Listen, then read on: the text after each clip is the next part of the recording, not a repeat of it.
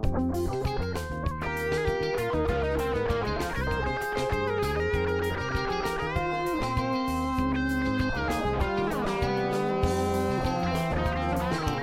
and welcome to the Riding to Health podcast, edition number 8. Today we're going to bring you the usual news, what's been happening in the last 7 days in Riding to Health, but today we're also going to be talking about self-sabotage and what we can do to change our mindset. We've got 7 typical things that we usually sabotage ourselves with and how you can get around them.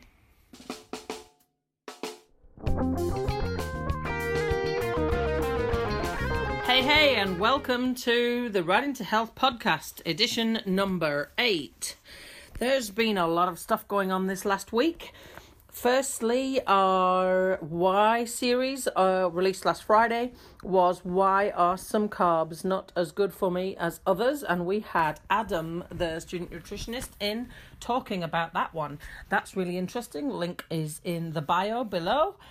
Also, we have launched virtual personal training. Now, it doesn't matter whereabouts in the country or even the world you are, because we will deliver the session plans to you via either a computer login or via an app. And the idea is, if you are in a rural location and can't get access to a gym, you can still have access to a personal trainer. If you're in a township and go to a gym but don't know what to do when you get there, then you can have training plans written with that in mind. Or if it's just because you would like to have personal training but it's just out of your price range, this is a much better option for you. All you need to have is motivation and access to either a computer or a smartphone. That's it. What else has been happening? So we did a Facebook Live last week and we went to Anderson's Park. We gave away a massage. That lucky winner is coming in on Wednesday. We'll do another live this week again, so look out on our Facebook page to find out when that is. We're also going to be giving you another nutritionist interview this next Friday coming on why diet drinks are bad for you. We did her interview via Skype. She is based in England. Our lovely Slim Possible people finished their challenge this week, in fact today, and we're going to be doing measurements and weigh-ins, and we'll announce the winner of that later on in the week. So don't forget to check us out on facebook.com/riding to health, on youtube.com/riding to health Invercargill, on Twitter and on Instagram and on Snapchat as well, all called Riding to Health.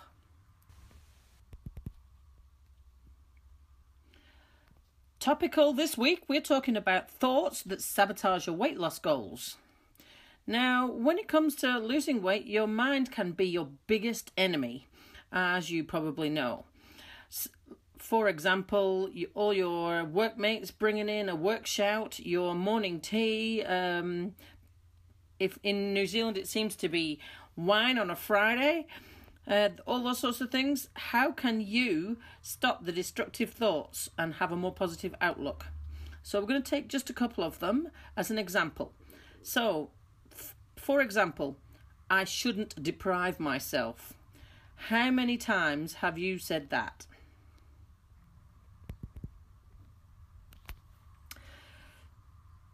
So when you're staring at the bread basket or considering a dessert, after all, everybody else gets to eat all those things. So once you go down that road, it's very hard to get off it. So you cave in and, oh, well, I'll do it tomorrow. So the definition exactly of deprivation is the damaging lack of material benefits considered to be basic necessities in society. So deprivation is probably the wrong word to use. But a brownie's not having a brownie is not deprivation. Am I really depriving myself of a necessity? If I don't change my eating habits, what will I really be depriving myself of? Perhaps a healthier, happier life, maybe even a longer life. So keep that in mind. Next one. I'll start tomorrow.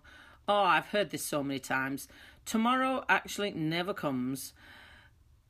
It's all about tomorrow, and what usually happens, tomorrow never comes, you get stuck in the vicious cycle of putting it off. Just do it. Start right now, not later in the day, but at this exact moment. Can you make a small tweak in what you're about to order for lunch, or refill your water glass before you have another email, type another email, all those sorts of things? You can do this. What's next? I don't have the time. When you get out of the habit of regular exercise, it's all too easy to blame it on your busy schedule. There's only 24 hours in a day, right? But here's the thing. Your days aren't ever going to get longer. People always talk about finding the time to exercise, but it's nowhere to be found. You have to make the time. Instead of telling yourself, I don't have time, say, I choose not to exercise today. Instead, I'm going to watch TV or stay late at work or whatever else you're going to do. There is no such thing as can't. You're choosing not to. That's what I always say.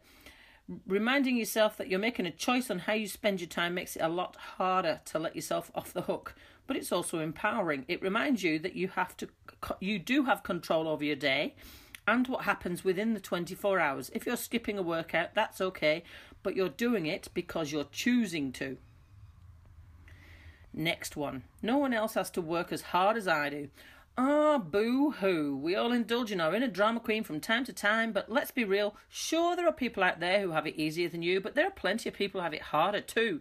And in some of them are still finding ways to outsmart their genetics and life situations to take control of their health. Just saying this kind of defeatist thinking out loud gives it power. If you say it long enough, it'll start to be true. Replace the negative mantra with something positive like, I'm determined to succeed, and watch how quickly things change. Instead of dwelling on the things you can't change, focus on improving the things that you can change. And even if it doesn't seem like it, remember, you are in control. Next one. I just have a slow metabolism. Here's another one I hear an awful lot. When you're eating well and working out regularly but still not seeing results, it's definitely easier to blame it on your genes than it is to take a hard look at what you're doing or not doing. And while it's true that some people are genetically predisposed to being overweight, there are tons of possibilities for why you're not losing weight, and most of them lead back to your own habits. So, instead of sitting back and placing the blame on something you can't control, replace the power-robbing thought with the truth. I have power to change my health and fitness. Whether it's fitting in a few muscle-building moves throughout your day, stepping up the intensity of your workouts, or choosing smarter snacks, there are plenty of things that you can do to step up your metabolism, and none of them involve pointing the finger at something beyond your control. Here's another one. I'll just have a few bites. How many times have we told ourselves that lie, just winding up, scraping up to the bottom of the ice cream tub or eating that entire packet of chips? If you decide to give in to food, you're probably going to feel guilty for cheating on your diet before the first bite hits your taste buds. And when you feel guilty, you tend to eat more. Well, that's how it normally goes. So be honest with yourself. If you're going to indulge, make the choice to enjoy every single bite and then move to healthier foods at your next meal. Research shows that people who forgive themselves for diet slip-ups are much more likely to go back to healthy eating the next time they pick up the fork. Okay, next one. I worked hard today. I deserve this treat. It's tempting to reward yourself after a tough workout, but your real reward should be the healthier lifestyle you're working towards, not a piece of chocolate.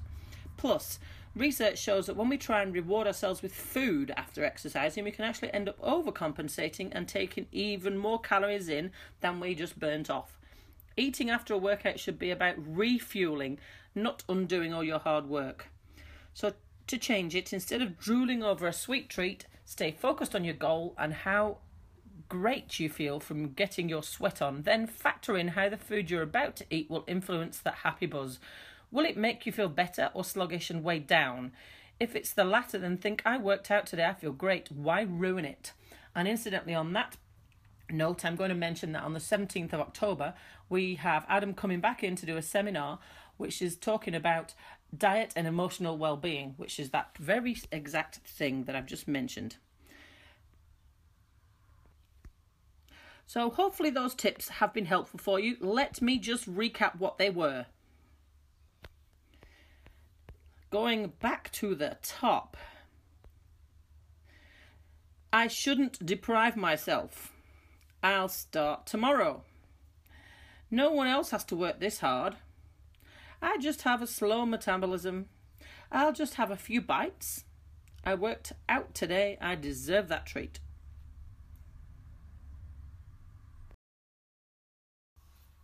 Thank you for listening to the Right Into Health podcast. This was edition number 8. If there's something you would like us to talk about, someone you'd like us to talk to, or a topic that you would like some help with, please do contact us on ridingtohealth@gmail.com, and we'll see you again next week. Have a great week.